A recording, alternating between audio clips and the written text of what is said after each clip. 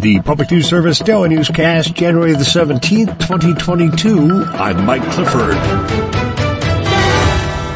The quest for greater racial equality is in the spotlight today on Martin Luther King Jr. Day. We have a series of reports starting with Eric Tegetthoff from the Northwest. Gordon McHenry Jr., President and CEO of United Way of King County, says the first step to addressing inequality is understanding this struggle is going on everywhere. Make sure that folks are recognizing that in Seattle and King County, progressive Northwest, we have issues of racial inequity right here. And it's not in other places, it's right here. To shed more light on the issue, United Way of King County hosts an online event this Wednesday at 6 p.m. with Clint Smith, author of a recent book on America's reckoning with its history of slavery.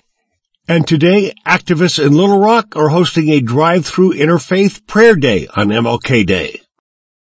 The Caravan of Love in Action starts at 8 a.m. at Martin Luther King Elementary in Little Rock, handing out breakfast bags to visitors before proceeding to the governor's mansion, where organizers will offer voter information. Caravan organizer Deborah Springer-Sutler says the event is about reminding Arkansans what's at stake if Congress fails to pass key voting rights protections. It's important for the John Lewis Voting Advancement Act and the People's Act to pass, but we intend to continue to fight by providing the information about voting rights, how to register to vote, how to get involved in each election so we can make a difference.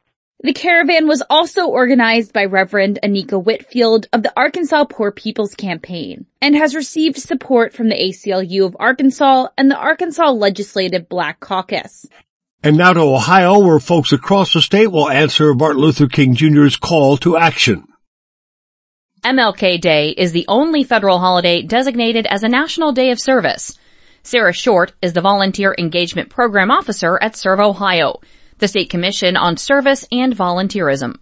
He spoke a lot on the beloved community, and I think that serving on MLK Day really shows that you're committed to service to help really unify everyone despite different backgrounds and experiences. Throughout Ohio, thousands of people are taking part in volunteer events organized by their schools, churches, and other organizations as well. Mary Sherman reporting. And for Reuters, a dangerous winter storm combining high winds and ice began sweeping through parts of the U.S. Southeast Sunday, knocking out power, felling trees and fences. Tens of thousands of customers without power in Georgia, North Carolina, South Carolina, and Florida. Highway patrols reporting hundreds of vehicle accidents, and a tornado ripped through a trailer park in Florida. This is PNS.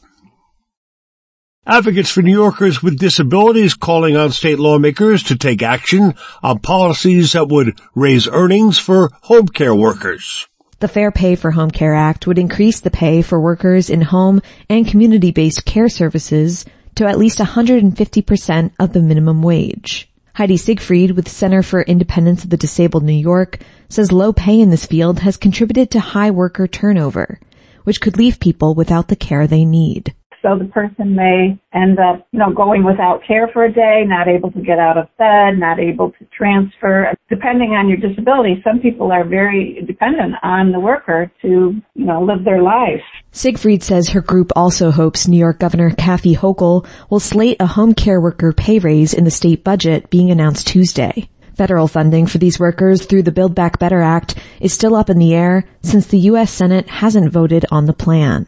I'm Michaela Sabat reporting. Iowa's tax credit for installing solar energy systems is no longer in place, but lawmakers still face pressure to provide payments to those who were on a waiting list. The credit was allowed to expire at the end of 2021, and with the money set aside for residential installments already spent, those who applied but hadn't been paid were out of luck. The Iowa Department of Revenue says more than 1,400 applications were ultimately denied. But Nick Summers with the Center for Rural Affairs says these property owners each made a substantial investment, hoping it would be offset by the credit. The state's failing to uphold its side of the deal, and we know that the state has the means to pay this out because the state of Iowa is sitting on a $1.2 billion budget surplus. That surplus estimate was issued in the fall, and larger figures are now being floated as the legislative session gets underway. I'm Mike Moen. Finally, Roz Brown tells us New Mexico's 30-day legislative session, held in even number years, typically focuses on budget issues. But juvenile justice advocates are hopeful the governor will prioritize a bill that failed to pass last year. The bill would have banned life without parole sentences for juveniles and would make them automatically eligible for parole after 15 years. ACLU of New Mexico staff attorney Denali Wilson believes the legislation would balance the needs to protect public safety, respect the rights of victims, and also address harsh sentencing. And the need to treat children who we know possess unique capacity to grow and change, to treat them differently than we treat adults who commit similar crimes. According to Wilson, increased parole options for young people who commit crimes creates incentive for good behavior and participation in rehabilitation programs. About 75 people would fall under the provisions of the Second Chance Bill in New Mexico.